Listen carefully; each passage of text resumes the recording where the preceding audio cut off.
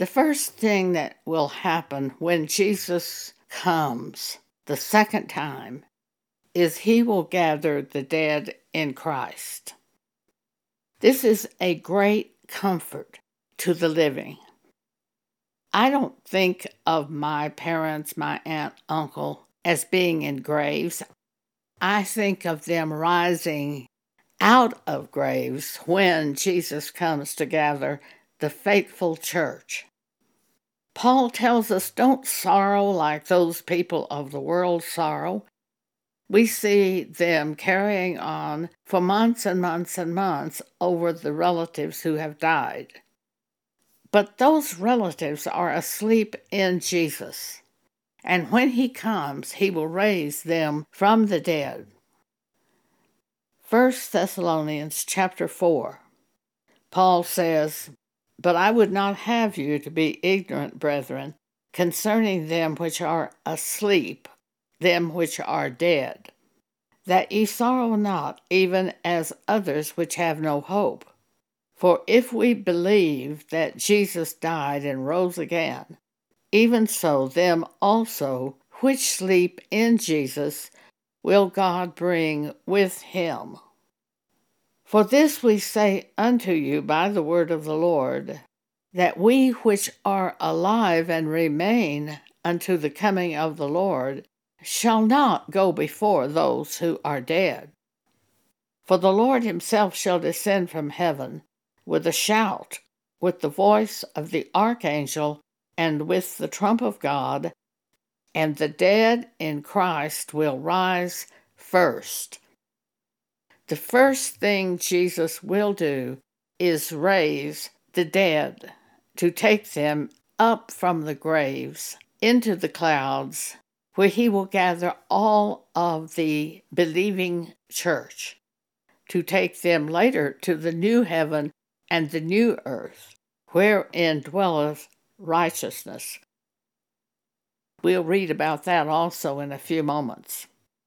Keep this 1 Thessalonians 4 in your mind and before your eyes to give you comfort and encouragement.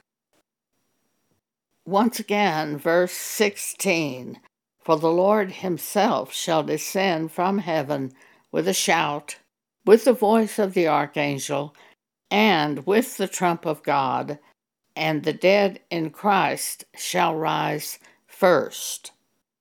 Then we which are alive and remain," the believing church which remains alive on this earth, "shall be caught up together with them in the clouds to meet the Lord in the air, and so shall we ever be with the Lord. Wherefore, comfort one another with these words." The second thing Jesus will do when he returns is he will raise the believing church who is still alive on this earth. He will take them off of this earth to meet him in the clouds. Let's return for a moment to 1 Thessalonians chapter 4. Several months ago, the Holy Spirit began saying to me, "in the clouds." I looked at that verse of Scripture, which is verse 17 of 1 Thessalonians chapter 4. "Then we which are alive and remain shall be caught up together with them in the clouds to meet the Lord in the air, and so shall we ever be with the Lord." This present heaven and earth will be destroyed. We will be taken to the new heaven and the new earth wherein dwelleth righteousness, which is created by God for us. So that in the air shows us that the dead in Christ will be raised, the living in Christ will be taken off the earth at that time. We will all have our new spiritual bodies, which will not be these bodies that are subject to pain and trouble and sorrow. Jesus will raise from off the earth those who are the faithful church and are still living. The faithful church, that's the church that follows all the scriptures in the New Testament Bible. The apostate church will not be taken up into heaven. The apostate church are the ones who turned away from the scriptures and set up other doctrine. But the faithful church, the elect of God, will be taken into heaven, to the new heaven and the new earth. Matthew 24, verses 29 through 31. Jesus says, "Immediately after the tribulation of those days shall the sun be darkened, and the moon shall not give her light, and the stars shall fall from heaven, and the powers of the heaven shall be shaken." When you see the sun fail to shine, and it be totally dark outside when it's supposed to be daylight, you can look up, for your redemption draweth near. That is a key sign of the coming of Jesus and the removal of the elect of God from this earth. Again, let's read Matthew 24, starting at verse 29. "Immediately after the tribulation of those days shall the sun be darkened, and the moon shall not give her light, and the stars shall fall from heaven, and the powers of the heavens shall be shaken." One of our church members had a dream that she and her husband were going out to buy a television set, when all of a sudden the sky just turned completely dark in the middle of the day. She said it was terrifying. Even though she had read these scriptures and knew this was coming, she said it was just terrifying. She started to run back into her house, but she knew that would do no good. So she just fell down on her knees beside the car. "Immediately after the tribulation of those days shall the sun be darkened, and the moon shall not give her light, and the stars shall fall from heaven, and the powers of the heavens shall be shaken." The solar system as we know it today will be shaken by God. I had a dream back in the mid-'80s. The earth slipped on its axis. People were terrified. I believe this dream that God gave me is a part of this powers of the heaven shall be shaken. People were terrified. The governments of men were meeting with the scientists and with the religious leaders to see what could be done about this. But I knew this was the powers of the heavens being shaken by God, and there was nothing man could do about this. In this dream, I saw a television newsman trying to give a report of what had happened. And he was so frightened that he just stopped talking, got up, and left the television studio. The powers of heaven will be shaken. Verse 30, Matthew chapter 24, verse 30. "And then shall appear the sign of the Son of Man in heaven, and then shall all the tribes of the earth mourn. And they shall see the Son of Man coming in the clouds of heaven with power and great glory." Verse 31, "And he, Jesus, shall send his angels with a great sound of a trumpet, and they shall gather together his elect from the four winds, from one end of heaven to the other. They will gather together his elect and raise them off the earth to take them into the clouds to meet the resurrected in Christ and Jesus. It's the elect of God who will be raised from off the earth. The elect of God are those who are born again and continue in the Scriptures as long as they are living on the earth. They continue to uphold the Scriptures without changing them.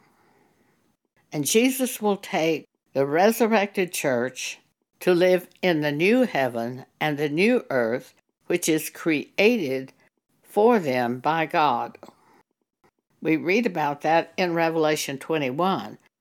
God gave this vision to the Apostle John. And I saw a new heaven and a new earth.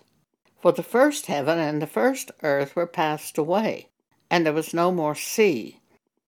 And I, John, saw the holy city, New Jerusalem, coming down from God out of heaven, prepared as a bride adorned for her husband.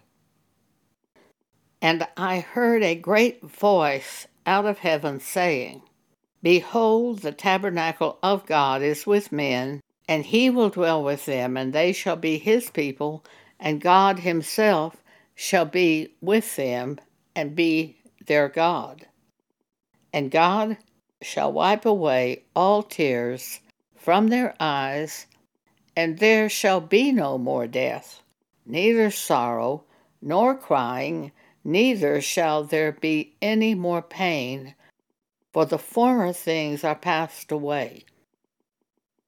The bodies that we know right now will no longer be the body that we live in. We will have new spiritual bodies. You can read about that in 1 Corinthians chapter 15. Start around verse 48 and read about the new spiritual body. In Revelation 21, verse 5, And God said, Behold, I make all things new. So that is what will happen when Jesus returns. The faithful in Christ will be taken to the new heaven and new earth, wherein dwelleth righteousness. This current heaven and earth will pass away. It will be destroyed by God by fire. That's in 2 Peter chapter 3, verse 10 through 14. When Jesus came the first time and walked on the earth, he came to save men. But this second coming of Jesus will be to raise the faithful and to destroy the apostate church. You can read about the apostate church in 2 Thessalonians chapter 2. I suggest you read both the King James Version and the New American Standard Bible, NASB.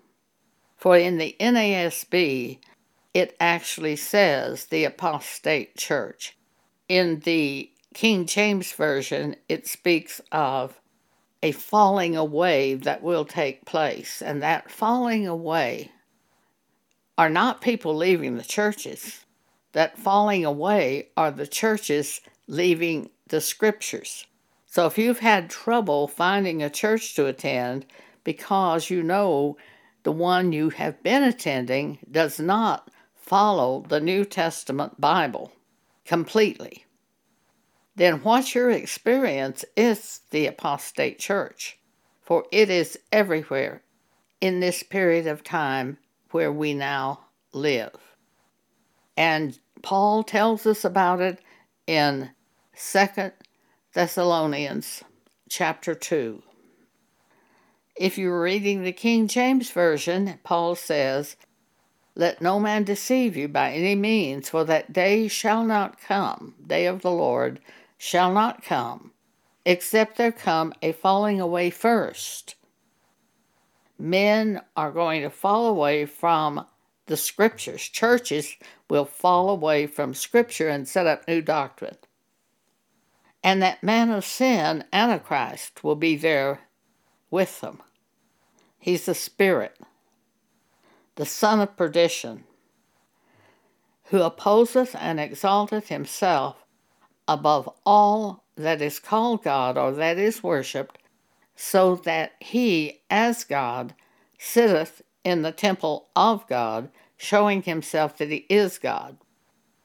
The NASB says, "No one is to deceive you in any way, for the return of Jesus, will not come unless the apostasy comes first."